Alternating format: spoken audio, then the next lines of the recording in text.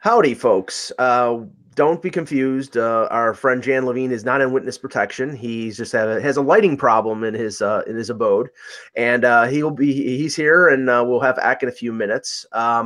Jan, I wanted to start talking about this because I wrote about this and I noticed it in Larry Brooks's Slap Shots column, and a lot of the rumors. It's funny.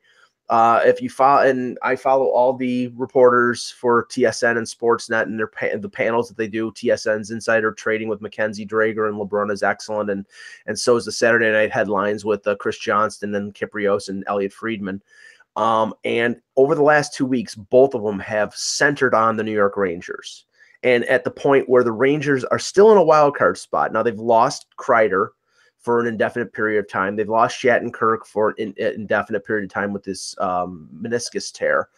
But they were still hanging in at that point, a point or two in the wild card. Now I think they're a few points behind. They're not playing well, but they were all saying that Jeff Gorton might be preparing them for being in seller mode.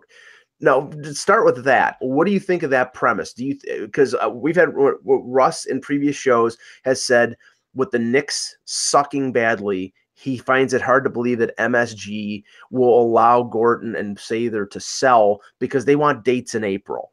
What do you think? Well, I mean, so first of all, clearly the dates in April requires you, as you said, to make the playoffs. And right now there's clearly no guarantee they're going to make the playoffs. So they left for the West Coast coming off of two, I would say, decent wins at home after struggling a lot. I mean, they've been very up and down. I think they were 3-5-2 before those two wins. As we talked earlier in the year, they started off the season really poorly at 3-7-2, had a real hot streak. Things seem to be getting better, though if you look at a lot of the advanced metrics, the play of Lundqvist was masking a lot of the ills that exist on this team, which has been the case for several years now. And so the numbers were not great, but they had remained themselves in contention. And I was in the position of, if they can find a way to remediate this stuff, if Kevin Shattenkirk can start playing a bit better, if other things can happen, then maybe they take that step forward and they start to become buyers as opposed to sellers. And now what's happened is they go to the West Coast. The game against Colorado. The only reason why they stayed in that game is because the goaltending was so good, because if not, they would have gotten completely knocked out of that game. Then they have this Sunday night game where the first game against LA, they jump to a 2-0 lead. And unfortunately, as we've all seen, 2-0 leads in the Rangers in LA do not go very well, given the past history, harkening back to 2014. And they lose that game after giving up 3 power play goals. And that started more of the conversation of, all right, maybe we should be sellers. And then, of course, the game they played the other night against Anaheim, they actually didn't play badly.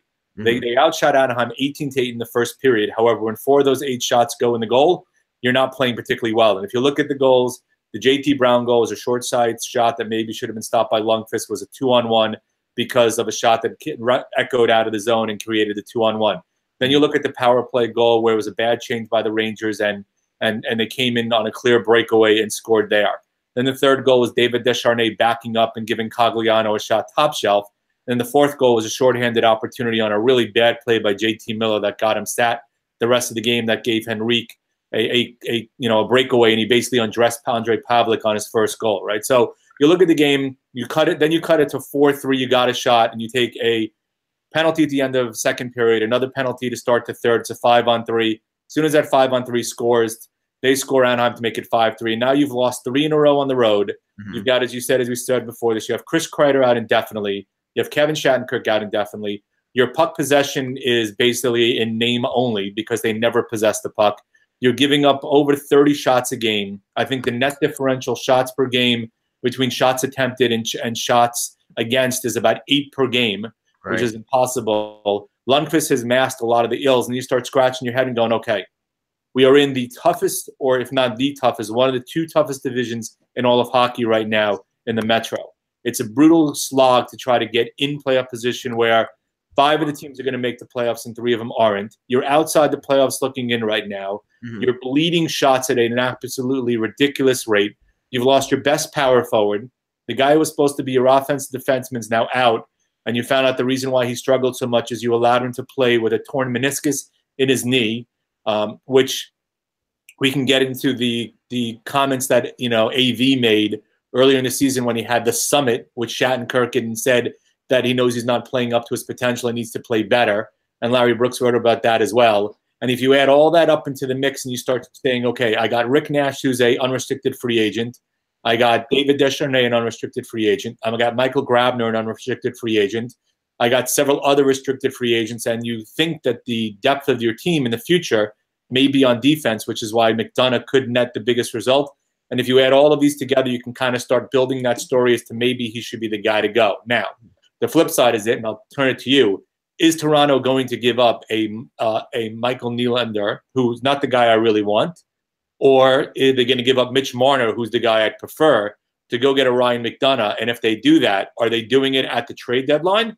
Are they doing it in the offseason? Because this is not with like Arizona with Keith Yandel, where there was a team going nowhere. And for them to give up a guy to get Duclair and a #1 pick made the most sense. You're talking about a Toronto team that clearly does need a blue liner, although if you look at the play of some of the guys they've called up lately, they may not need that blue liner anymore. Well, let me just cut you off and answer the question. No, they're not trading William Nylander for anything right now. I mean, you see what he did last night in the game against Chicago. They're not trading Mitch. They're not trading Mitch Marner. He's a homegrown kid. He's very popular. He's I mean, they need those two players. They can't just rely everything and put everything on Austin Matthews' shoulders. JVR is a UFA. He may not re-sign with them depending on what Lou is willing to sign him to for an extension. So they're not trading those guys. Now, you can say, and we're live, obviously.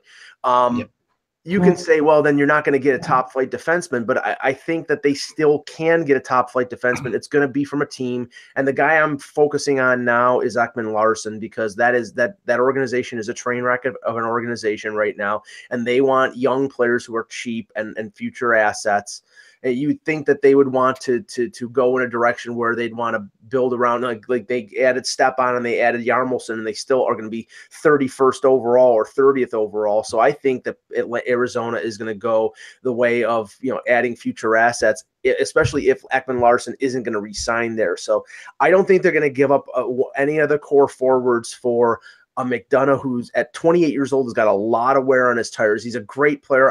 He's one of my favorite defensemen. He's a playoff clutch performer, but he's been injured a bunch of times. He's logged a lot of minutes. I don't think they're going there. I doubt Ottawa would trade Erik Karlsson. I doubt he is not leaving Los Angeles. So I think Ekman Larson is the guy who they're going to end up targeting, and it's probably going to be in the summer. So that's why I sort of chuckled at Larry Brooks's insinuation regarding William Nylander. It sounded like somebody wanted to float a price out there to set the market for McDonough, but Toronto is not going to pay that price. So in terms of that, I guess the things is, first of all, I know a lot of people who think that Brooks is I wouldn't say shill, but used by the organization to float out air balloons and kind of see if anybody, takes them and runs with them. And that's been an argument that some people have made, although granted, his column today about John Tavares has started people chattering already that is he switching sides and going to start covering the Islanders for them down the road, which like he used to in the past. And I don't think that's happening.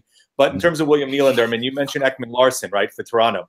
Are they willing to give up one of the big boys to get him if they decide to get him? And B, the second argument I'll make on that is with Ekman Larson, does Toronto fancy themselves as a true cup contender this year? And would they make the move to get that blue liner right now for the hopes that he can help them for the playoff run? Or is there something they think they're realistically 1 or 2 years away, and therefore you're getting a future asset as opposed to one for just now and one more season? Ek, what do you think? Because I'll give my opinion. A lot of things there. Yeah. All right. So if you were to say, Jan, based on I'm sorry for being late, and I'm sorry if I bug out early. We've got stuff going on with my son today. He's getting better, but he is sick now with 102 fever. So that's a whole nother level of things we're doing. So I apologize for being late. And if I have to bug out a little bit early, I may. Okay. Not. Jan, based on like the Rangers, season so far and how well you think they should play, how would you rank this? Like between like say 1 to 10, 10 being this is the best they've ever played, 1 being this is the worst you've ever seen. Where are they this year? Well, considering I harken back to the Theo Fleury and Sandy McCarthy days, I don't think I can give them a 1, and I go well beyond that. And I mean, to me, honestly, I'd probably give him a 3 or a 4. Yeah, I think I think that's fair. I think that I was thinking 3 or 4, maybe somewhere in there. I mean, and this is the crazy thing about that, we say they're in the best division, right? They're in the best division in hockey. We're one of them. I mean, the division has been shaky this year. So I think we're looking out west. We've got 2 divisions out west that are pretty darn good right now. But even beyond that, they're 49 games in, right? And they're sitting there with 53 points. So they're 1 point, they're 2 points behind Pittsburgh with a game Pittsburgh and Columbus, and they're tied with the Islanders, 3 points ahead of Carolina. With Carolina has a game in hand. Yeah, and they're plus right. And Carolina's got a game in hand, but Carolina has been playing pretty badly as of late. As of the Rangers, the Rangers are 3-7 in their last 10. This is the worst streak they've had all year, and they're still so close to the playoffs. They're still a +1 in goal differential, which is kind of crazy. Yeah. But at the end of the day, I mean, the Rangers have been historically a better team, as the year, as I think with the experience they have as the year goes on, right? I think you're gonna see better. I think that running away. If there were some hot teams in the Metro, really, really running away with it, then they would sit there and say, okay, maybe we don't have a chance. But this Atlantic, this whole Eastern Conference, with the exception of Tampa, is just completely. And even Boston, but Boston is. Toronto, the Atlantic, the top 3 in the Atlantic is almost a lead cinch. If Toronto doesn't go 18-wheeler over the bridge or over the cliff, they're 13. I think they're 13 points ahead. Yeah, no, I mean they've got Boston's opened up a 5-point lead with 4 games at hand on Toronto. So I'm saying Toronto's a lock for a playoff spot, not for first. They're a lock for a third right now. Like you really looking like. I mean, that's where they are, and that's probably where they should be based on the fact that Boston's had such a great year. But to answer Jan's question, that I think that placement of Toronto would lead Lambert. I mean, if some team is out there and is offering a defenseman who they believe is a top 4 or somebody they can hold on for a number of years, they would make the deal right now at the deadline. I think that they're not looking at this in a window of we got to win this year. I think they're looking at we've got to win in the next 2 to 3 years. They're definitely not. They looked at talking to people around Toronto. They looked at last year like they overachieved, and this year they're about where they thought they'd be. They basically thinking last year they were a year ahead, and now they're basically, because they're almost the same. I mean, the record is basically the same. They want to win a round, and that's but as I was saying when we talked about it, so the guy I was talking about is Travis Dermott has come up and played really well for them. And granted, it's only been a couple of games, but he solidified a role that they need, right? And if he's one of those guys who's in your top 6, right, and then you get Lightstep back, and you have the other guys there. McDonough's a guy who also, when Riley's healthy, you can have those 2 guys run your power play. Oh yeah, a guy who can munch minutes and not have to worry about it. So that's kind of point 1 on the flip side, what you're talking about. So, and Mike and I kind of started the conversation on this, right? You have Kreider out indefinitely, who's your best power forward, who's a guy who gets a lot of garbage in terms of, look, I personally think, has he reached his potential? No. But he's also a guy last year who finally took that step up, came close to 30 goals, and a guy who scored some big goals in the playoffs and is a net front presence. You also have, and you don't know when or if he'll be back this year. Mm-hmm. Then you have Kevin Shattenkirk, who, as somebody unfortunately who's had a meniscus tear in both knees, and has had 2 different surgeries, one being an excision on one knee and one being a repair on the other knee. What hasn't been announced yet is, did he have an excision, which basically is literally just cutting the tear, or did he have a repair? Now, if you have a repair, in essence, what they do is put a fastener on your knee, and you can't bend your knee for about 6 weeks, and it's a longer recovery period because they do that if you're in an area of circulation, and they don't want you to have arthritis down the road. Now, if it was an excision and there was no other damage in the area, the hope is that he should be back in 4 to 6 weeks, and that's the hope, based upon especially being an elite athlete. Now, if you can remain in contention until then, that's great. But the problem is Brendan Smith has come in, and I don't think Smith has played badly per se. Granted, I don't know if you guys touched the Kyle Clifford hit from the other day, which is the retaliation by Smith was probably a silly move, but understandable, and probably ended up costing the Rangers a point, if not 2 in that game. But you look at the defense as a whole, that's underachieved dramatically, which was supposed to be the area that's improved on this team and hasn't. Right. Then you look at the forwards, and who per se as a forwards had a good year? None of them. Now, you want to rely upon past history and records. That's wonderful and good. But at some point in time, where do you draw the line and say, you know what, guys, this just isn't our year? Well, and we need to cut bait, especially when you've overused Lundqvist the first 50 games of the season. And this is where I think, the Rangers right now are in the position that the Leafs were in, I would say, about 10 years ago, with an aging Matt Sundin, with some good players, but they weren't good enough, and it was always patchwork. It was always hodgepodge. It was always at the deadline, let's add 2 players. Let's patchwork, complete patchwork, just to get in the playoffs, because they wanted, because the Ontario Teachers Pension Fund wanted a round or 2 in the playoffs. But that's not the way. That's not the way to run a team. And I don't know whether Dolan and MSG are hell bent on the Rangers making the playoffs just for the sake of making the playoffs in a couple gates. If that's the case, I think it's ill-serving to the franchise, because they do have some young guys coming around, and they can always use the prospects they get from trading a Nash or a Grabner or maybe a McDonough. But the thing is, McDonough is a guy that I resign, maybe not for 7 or 8 years like he's probably going to want, but he's still a good defenseman. And I think they're looking at 3 or 4 years down the line when he'll start to trail off, and that's what they're worried about. So here let me give you one piece of thing. So you guys may not have read the New York papers, but Dolan and his wife are getting a divorce. So that people are wondering as to kind of what it's going to cost him. And the jokes that have been around is maybe we can grant the Rangers to his wife and let him cover the Knicks. And that way, then the Rangers can make moves to help themselves for the future and not focus just on the here and now. So that could play a factor in the determination of the direction that they want to go. It shouldn't. And you should be basing it on what's right for the team and the organization as a whole. Not a short-term view on whether or not you need to start increasing revenue for yourself and potentially to cover your divorce. I would doubt that. I would doubt that he needs that. I know a certain I know Phil Collins made sure that the Genesis did a reunion tour in 2009 because he got divorced and he needed to cover his alimony. So there you go. Nothing. And there's been wasn't the LA? I know the LA Clippers situation wasn't there. I believe there was a divorce tied to it. There was another. Oh no, it was the Dodgers. It was the Dodgers with Frank McCourt. That's what it was. So it's not out of the realm of possibility. But the Rangers are in that spot where a lot of teams are. I mean, this is not a common spot around the NHL. I mean, they're teams that are good and they might not be good enough to win the Stanley Cup right now, but also have the backup right now, and could at any point and the goalie to do it. I mean, when you have a goalie, you very rarely see teams totally. This is why Montreal's not going to break it down. You don't see goalies, with this. Now, Lundqvist isn't going to play there forever, and he is getting older and he is slowing down to a degree. But I don't think that we're there yet. I think we're a couple years early on this, like on the panic on the Rangers or the trading. That's not panic. You have guys like Nash. You have several RFAs. But they can't wait to get rid of Nash because they could do so much with that money. I mean, they want to do that very badly. I mean, Nash has only a limited no trade. 12 teams he has to name. Now, look, I've been the one who's been carrying the banner for Nash beyond the scoring for the whole season, and since he's been here, he does everything else but score. The guy has. I mean, thank you, Mike Babcock, for making him a penalty killer in the Winter Olympics several years ago. He kills penalty. He basically plays in all 3 zones. The guy has been snake bit. Now he's finally got hot lately and had 3 2-goal games over the last couple of weeks, which has increased his total, I think, to 15 for the year.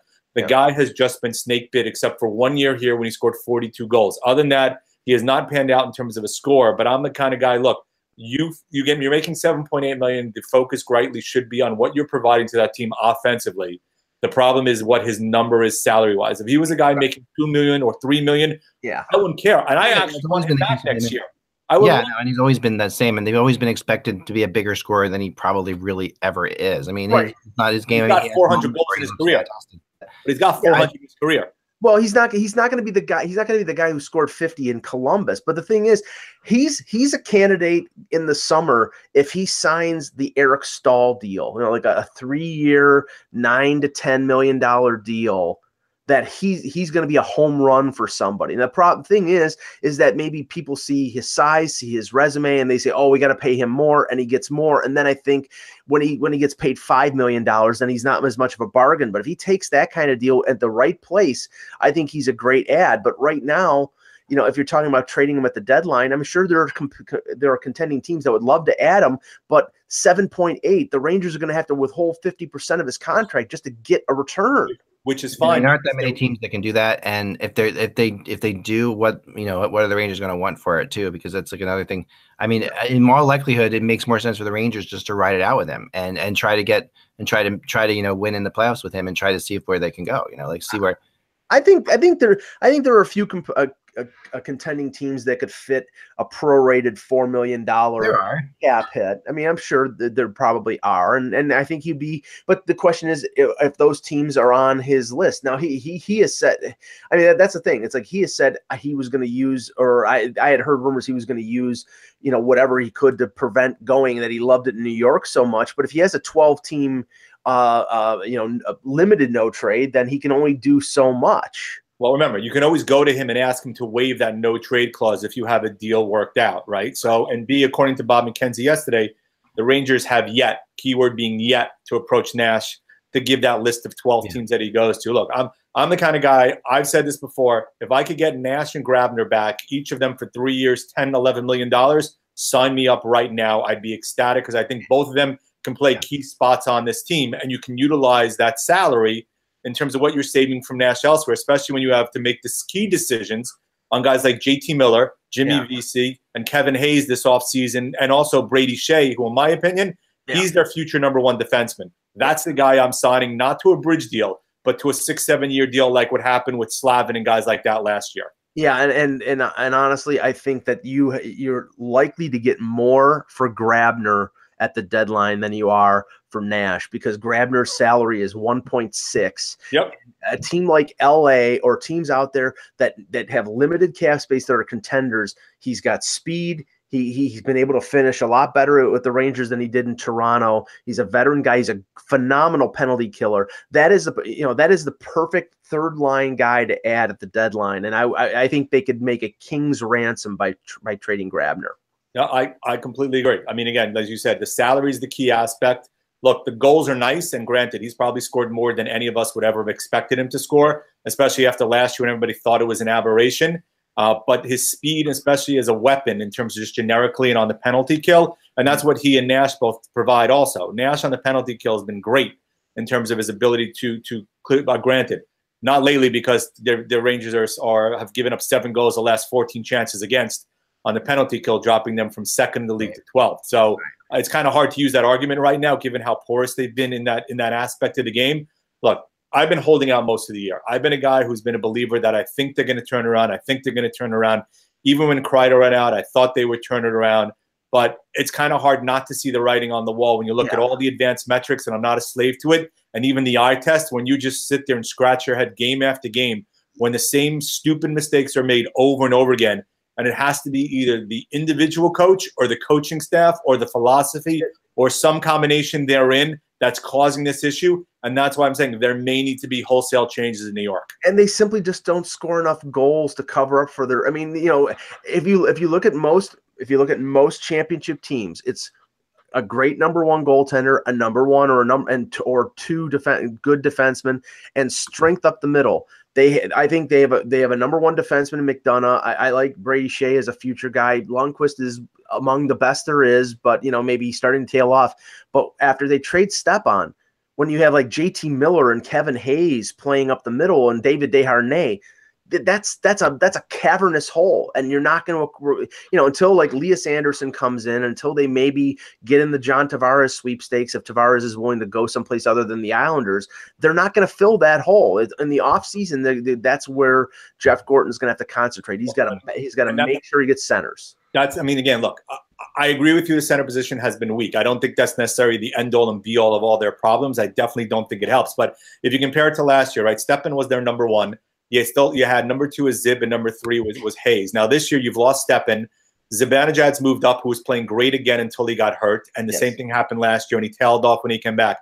Kevin Hayes has morphed himself from an offensive player to really a pretty darn good shutdown center as a #2 or #3. So to me, what you really lacked, and where Gordon didn't fill the bill, which is there's guys who I wanted, and I did not have a big issue with Desharnais, and actually I think Boo Neves has been really good as their #4 center. To me, what was the lacking piece of it was getting that #2 or #3 center and also adding another scoring wing. Now, drafting Anderson, and kind of discussed it after draft, I think everybody expected Anderson to be that guy, and they were playing way too much, targeting way too much of their hopes and dreams on him stepping in the lineup immediately as an 18 or 19-year-old and filling that gap.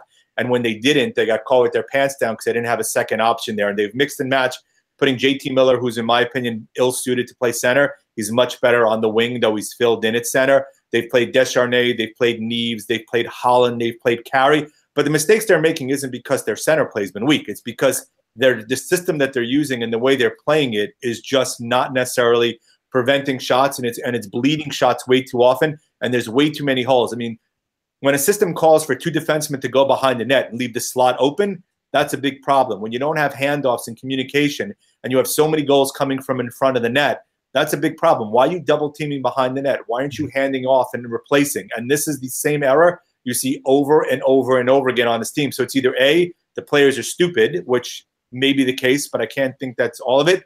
B, the system doesn't work, and there's been 3 defensive coaches in 3 years, all of which have played the same system between Bukaboom, between Samuelson, and between now Ruff, and none of it's working. Or they've tuned the coaches out and they're just making the same mistakes, or an amalgamation of all of them. And I don't know which one's the answer, but you put it all together and you have a pretty damning case that it's not working. Why don't we talk about today's blog? Yeah, we'll get into that too. Did you guys get into Brad Marchand yet or anything? Nope, we were saving that for you. Yes. We'll talk about Brad Marchand for a second. Suspended 5 games for the elbow. Marcus Johansson apparently has another concussion, which stings because he missed November with a concussion. Yeah. And 5 games. I have to say, watching it live, I was watching it live and I was watching it at regular speed. And at that point, I looked at it and I'm like, this doesn't look like much. And then when you slowed it down, you saw the chicken wing. You saw the arm come up in, like, as he's passing him by this. And he tried to sort of camouflage it, but it's Marchand. You know that's exactly what he was doing. Yeah. But the thing is, this guy, and he's an immense talent, but this is, again, it's the star treatment in the NHL, a different thing for players who are stars than players who are, third, fourth liners. If this was Matt Martin, he would have gotten, and he had 6 suspensions like Marchand has, he would have gotten 10 games. Alex Ovechkin gets away with bloody murder most of the time and sometimes doesn't even get suspended. Marchand, he's a repeat offender. Everybody knows he's a player who plays on the edge. I mean, I like that type of player, but he should have gotten more. I mean, when they said a phone hearing and he only got 5 games, I'm like, what does this guy have to do to get the book thrown at him? Because I thought that was what was going to happen, but apparently that's not going to happen. So my view on this is, as you said, first of all, phone hearings automatically, the max you can get is 5 games. So once you hit phone hearings, problem. 6 suspension, second in less than a year. History in the league. Here's my view on how you handle this, and I tweeted this out yesterday. Make each suspension exponentially higher. You got 1 game the first time, your second offense, it's 2 games. If you got a 5-game suspension and you now have a second one that calls for an in-person hearing, you double it. Very quickly, guys will get the message that the garbage that they're dealing will be petered out and they won't be able to do it. Marchand is a repeat offender, regardless of how talented he is offensively and how good that line is with him, with Bergeron and Pasternak. Yeah. You have to send a clear message that this will no longer be tolerated. Yeah. Granted, 5 games is a hit, but if you're not going to really send the message, have an in-person hearing and say, look, this is the 6th suspension you've had. We are now going to take drastic measures and give you a 15 to 20 game suspension so you get the notice. Then maybe the coaches will get the notice, the GMs will get the notice, and owners will get the notice, and they'll stop the garbage, and you'll have a cleaned up hockey league. Until that happens, this will keep repeating itself over and over again because there's not a big enough deterrent. Yeah, and if you wanted something to slow down the Bruins, who are the hottest team in the league, the events of this week have slowed them down. Not Marchand's suspension and McAvoy having the heart ablation procedure where he's going to be out for a couple weeks. That's going to slow them down because that's arguably their best defenseman, young, or at least their best young defenseman and their best forward. Yeah, no, I think, he definitely knows what he's doing. There's no question about it. It looks way worse slow motion for sure, but he definitely knows what he's doing. And I do agree it's light on the suspension, but I also think that Marchand is not going to necessarily learn from suspensions. I think he's the kind of guy who feels like this is what he has to do. Like he has to play this way. This is his game. He's going to do what he's going to do. I've never seen him hold up on anybody, in any situation that he's suddenly going to say, okay, I'm going to learn now because I'm not I don't know. I don't see it. I don't Well, see it. But there's a clean way of playing. First, I understand playing on the edge. There's a clean way of playing it and a not clean way of playing it. And you can be physical and you can create space by your physical play, but also being clean and staying within the edge. Now, Marchand repeatedly goes over the edge, and maybe he thinks that creates space for him because guys are worried about it. Right. But honestly, you want to change the tone. It's not just him; it's changing the tone for others within the league to avoid stuff like this happening. Send a message right now. You've had how many guys run through as being the head of Department of Player Safety, and the same thing keeps repeating. What you're doing is not working. I mean, he's not the biggest player in the world, and smaller players like Marty St. Louis and back in the day Pat Verbeek, they had to play on the edge a little bit, and they created their own space. But they knew the. I mean, Pat Verbeek was a dirty player. He was a dirty player, but I loved him in New York. Right. But the thing was, it's like he knew the line of where not to cross. And I've heard it said in hockey circles before. Sometimes it's good to take a suspension or take a penalty just to send the signal out there that this is what it's all about. And I get that, but I think that the signal, the little implant in people's heads is there with Marchand. Don't go near him because he's gonna hit you or he's gonna elbow you or do something. And he has to keep making reminders, and that I don't think usually that's said about defensemen, not forwards. Like usually you'll say, okay, defenseman's okay, sending signals and stuff like that because you want a guy to keep an eye, keep his head up a little bit or be a little bit nervous when entering the zone. But forwards not really as much. I mean, you can't really do much. I think it's because he's small. I mean, I think it's the smaller thing. He's not the biggest player. Could be. Now today's before I have to get going, possibly here. Hannafin's the name that came up today a lot. I was kind of surprised because I haven't really heard much of him at all this year. His name has been mentioned here and there, of course, but now it seems like two teams are having serious talks. Montreal and Buffalo, both serious talks about Hannafin. And the names I heard: O'Reilly in Buffalo's case, which makes some sense. Although I don't think O'Reilly's quick enough to play in Carolina, but. I mean, and that's my opinion. O'Reilly's speed is an issue. Yeah, but he's a center and he's an effective center, and that's where they need to improve. I mean, we've talked about a guy for 6 more years. It's $7.5 million a year. That's a huge cap hit for a guy, in my opinion, who's a number 2 center. This could be. Remember, and we talked about this on a previous podcast. When Terry Pegula came in Buffalo, he immediately wanted to show his muscles, show his monetary muscles. And the first thing that he did was they traded for Brad Boyes and helped him get in the playoffs. And then in the following summer, they went on the bad direction of Ehrhoff and Billy Leno. But Dundon comes in, he's got money, and they're relatively close. Maybe they have a chance to make the playoffs, but they've tailed off a little bit. But they need help up the middle. They need scoring, and I've said that all year. And they have an overabundance of defense. And the problem is with Hannafin. I don't think it's because Hannafin's not good because he's their all-star representative. It's the fact that he's an RFA next summer. They've signed Slavin, they've signed Pesci, they have Falk under contract for another 2 or 3 years.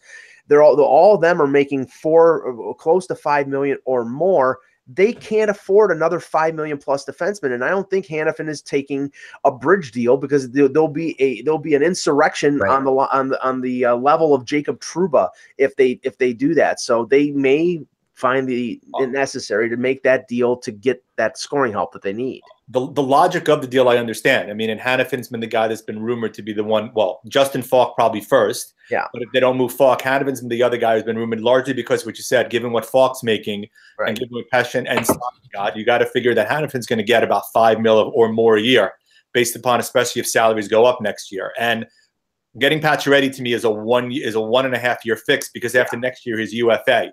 If I'm giving up Hannafin, I want a guy of a similar ilk or maybe a little older making money where I have him locked up longer term than 1 year. So O'Reilly makes sense to an extent. I just think paying a guy like that $7.5 million for 6 more years after this year is an overpayment. Now, you got Stahl still making $6 million for 7 more years off the deal he signed years ago. Rask hasn't panned out like you wanted him to. To me, the guys that you're going to have, and you got to figure out, is Elias Lindholm a center or a wing? And he's likely been better served playing wing. Teravainen is another guy in Aho. So, I mean, those are the guys to me are really the core of your team. Yeah. I would want to bring in one more guy as a scorer. I just think paying $7.5 million, for Ryan O'Reilly for 6 years after this one is a gross overpayment and usage of salary cap. And I know for a fact that, you know, going back to the 2015 draft, Mike Babcock was imploring Mark Hunter to draft Hannafin instead of drafting Mitch Marner. Not to say that they don't like Mitch Marner, but if Hannafin is truly out there, I would feel fairly confident in saying that Lou Lamoriello has put in a call. Now they may not want to pay the price that Carolina wants. I mean, if Carolina is asking for Nylander or Marner, they're going to tell them to go stick it. But I think that they would be in. Definitely looking at Nylander or Marner. Say that again. You broke up there for a sec. That's what they have. Yeah. So, you know, it's gonna take one of those two, and at least, and maybe something else. I don't know, but that's what you know it looks like. So that what I've heard with them is that that Jacob Trouba actually is higher up on their chart than Hannafin is, and that they look at Jacob Trouba as like, if they could get Jacob Trouba, they would consider. And of course, Trouba, you know, can be his only contract is only a little bit now and all that stuff, but so is Hannafin. Right. So you're in the same boat. Yeah, and the thing with Trouba though, and talking Trouba Toronto, is the fact that the Jets are strong where the Leafs are strong. The Jets are strong at forward, right, and the Leafs have a lot of depth at forward. The Leafs don't have a ton of young depth. I mean, Travis Dermott, who Jan mentioned, who just got called up. You know, he's 21 years old. He's a prospect. He's not even close to being established. Although a lot of people are encouraged by the way he's playing. I mean, a Jake Gardner deal involving Jake Gardner involving Trouba would make a lot of sense because Gardner's from Minnesota, close to Manitoba. You know, he's under contract. They probably could extend him. But yeah, I mean that's going to be a tough deal to pull off, and I think the Leafs would definitely be interested in Trouba, but I keep going back to Ekman Larson with them. I don't know. Maybe it's just a feeling, but that's not going to happen until the summer anyway. So, I mean, here with Trouba, my view is with the way Winnipeg's played, if they're smart, they keep him. Yeah, Tobias Enstrom's an unrestricted free agent after the year. He's likely gone. Myers has one more year after this year, and then he's likely gone. To me, overall, Josh Morrissey's probably been their best defenseman as a whole, with maybe Trouba behind it, and Myers has really had a return to form. But you've locked up Scheifele long term. You're doing what you've done so far lately without him in the lineup because of the injury. If I'm Winnipeg and I'm Cheveldayoff, I'm signing Trouba to a long-term deal, presuming he'll stay. Well, we want you to be the face of the organization defensively. Right. You're the guy we want. We're willing to open up the bank to a certain extent to keep you. Now, granted, he may want to go. Right. But the fact that they're winning and the fact that they're likely going to make the playoffs this year, unless something untoward happens, you have to see whether or not that has an impact compared to what's gone on in the past. Yeah, that's the whole thing. If he wants to stay, then I think then a deal gets done. But if he doesn't want to stay, he's 2 years away from unrestricted free agency. He probably signs a bridge deal and then he walks for nothing, and they can't allow that to happen. So if this is you know what, or get off the pot this year. Well, if they sign him to a bridge deal, it makes it actually easier for them to deal him to an extent because you're not clogging up a lot of cap room and probably maximizes your return. But you need to be damn sure that he's not willing to stay before you make that deal, and also getting back fair value for a guy who's going to be that good of a future defenseman as he matures is really going to be difficult as well. Mm-hmm. Yep. Finally, before I've got to go in like a minute here, I wanted your guys' opinion on the Russian team that was announced here for the Olympics. Is this the favorite? Like, do we see this as the favorite? Yes. And first of all, and how is it announced as a Russian team? This is hilarious to me. Like the Russian Ice Hockey Federation puts out their list. I mean, this is not a Russian team, right? This is going to be the unified team or whatever it's called. Right. Well, I mean, we know it's the Russian Ice Hockey Federation. It's about this is the senior Russian men. The games is such a, I don't know. The whole thing feels a little bit bizarre. Well, I mean, we know. I mean, okay. That Russia hockey, you know, their Twitter feed tweets it out. They announce it. We know that it's the Russian team. I mean, but it's not going to be that at the Olympics because of the whole situation with the IOC. But I mean, come on, it's all Russian players. Yeah, I know, but it seems like I thought they would go a little bit at least to try to pretend to. Yeah. Say like this is the unified team, but anyway, it's not. This is the Russian team as they're calling it. But to 2018 Winter Olympic champions, right? Yeah, but to your point, they're clearly the best team in the tournament with Datsuk and Kovalchuk. They have two really good goaltenders in Sorokin and Sashurkin. So I mean, I think they have the best goaltending in the tournament. Defensively, you have a borderline NHL All-Star until the off the ice stuff in Slava Voinov, and Alexei Marchenko is a borderline NHLer. Period. But I think they're and it's all KHLers from three different teams. I think it was Petersburg, Moscow, and Magnitogorsk. So they've played together too. That's an advantage as well. I mean, you just look at the names, right? You have Datsuk, Grigorenko, Kaprizov, Kovalchuk, Shipachyov, Gusev, all these guys with experience in terms of forwards. And it's interesting. Markov didn't make the team. I thought that was a little interesting. Some people thought that he would make the team, but as you said, goaltending wise, I mean, look, selfishly, I'm looking forward to watching Sestjorkin hopefully play. Either he or Sorokin clearly will be the number one there. And it is, quote unquote, a KHL All-Star team to an extent. And I was hoping for a bit more of a mixture in terms of the makeup of the team. But, obviously they felt the fact that, we got a pretty darn good shot to win a medal. And that team clearly blows away all the other teams in the league right now. I'm also surprised a little bit that a guy like Samsonov didn't make it. But I think that, and this is how Russian hockey is. A guy like Nikita Zaitsev, he made certain teams in terms internationally, but when he made it clear that he was going to go to the NHL, they sort of blackballed him. Samsonov made it painfully clear that he's going to North America next year. I think he's the best goaltender in the KHL, and he didn't even make it. So there's even though they want to win the gold medal, they're playing their little political games as well. Well, they always will. They always will for sure. But I've got to run, guys. Thank you so much for your help. Thanks, Jan. I will talk to you later on, and we will talk soon. Thanks, guys. Thanks so much. Yep. We'll just finish off this, Jan, because I wanted to talk about not specifically about the Leafs, but the goaltender interference call. I know I was at the game on Monday.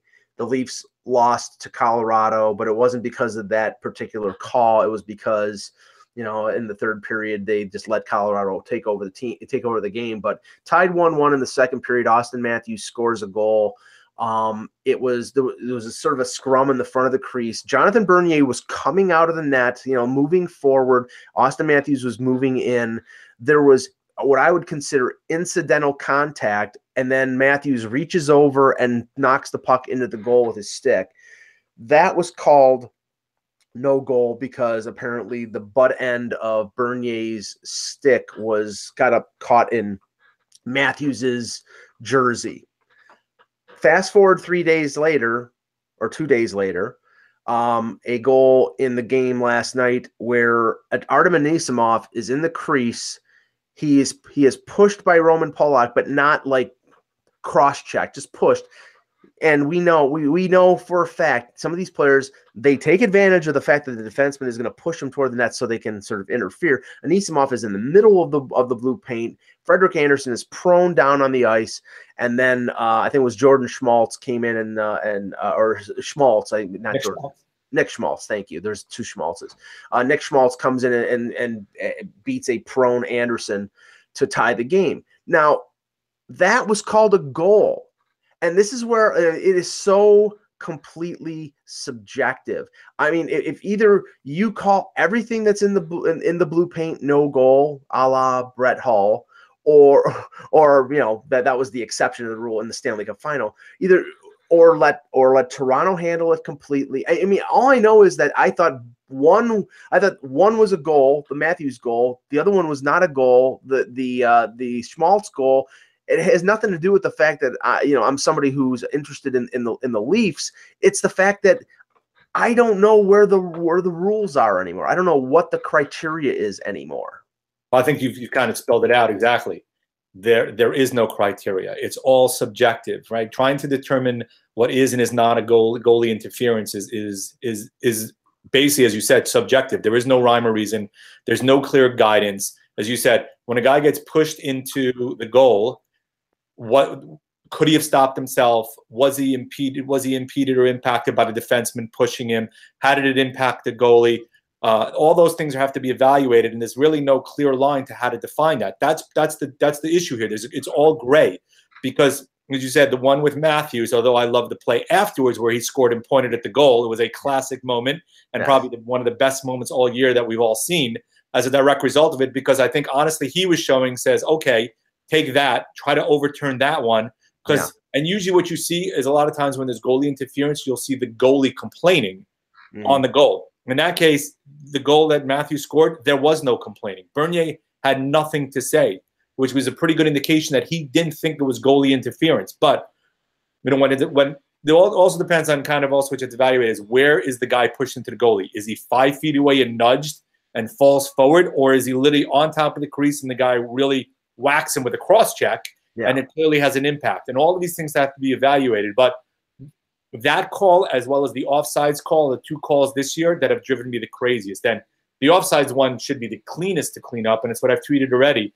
View it as a bisected line. If the skate is bisecting the line, you're on sides. If it's not, and you're over the line with your skate in the air, then you're on sides when it bisects, you're off sides when it doesn't. Pretty simple. But you saw the video that Martin Biron sent out where his leg is over, his leg is not over. So even then, there's a ton of gray area. Until all of these gets fixed and we kind of clearly state what the rules should be, this argument's going to happen. And my opinion, Brett Hull's goal should have counted because it had no impact on Dominik Hasek in the crease at all. Yeah, I think by next year they're going to go to breaking the plane, and you're going to have cameras on the blue line that will be able to, sort of like what they use in tennis. I know with tennis it's but it's going to be, you're going to be able to put basically like a field there, and you're going to be able to tell whether what happens if your jersey's not tied down and your jersey's over the line. Or, I mean, we'll cover that on another. All of that is going to be brought up because you know it's going to happen, and what's going to happen. Well, again, we'll get into a discussion another time on replay in general, because replay in general has not become what replay should be in almost every single sport. And now every time you watch a game, the first thing I turn and go is, okay, let's see if there's going to be a replay of the call, because you can't even celebrate. And somebody said, the Super Bowl or a Stanley Cup is going to end on a call like that. You're going to have to bring everybody back on the ice and have them restart the game because it got overturned on replay. Yeah, and if it's a Super Bowl, it'll be in favor of the Patriots. Okay, thank you, Jan. Thanks to ACT for showing. We'll be back tomorrow with another edition of the Hockey Buzzcast. For Jan Levine, for Eklund, I'm Michael Agello. Thank you for watching, and remember, without the buzz, it's just hockey.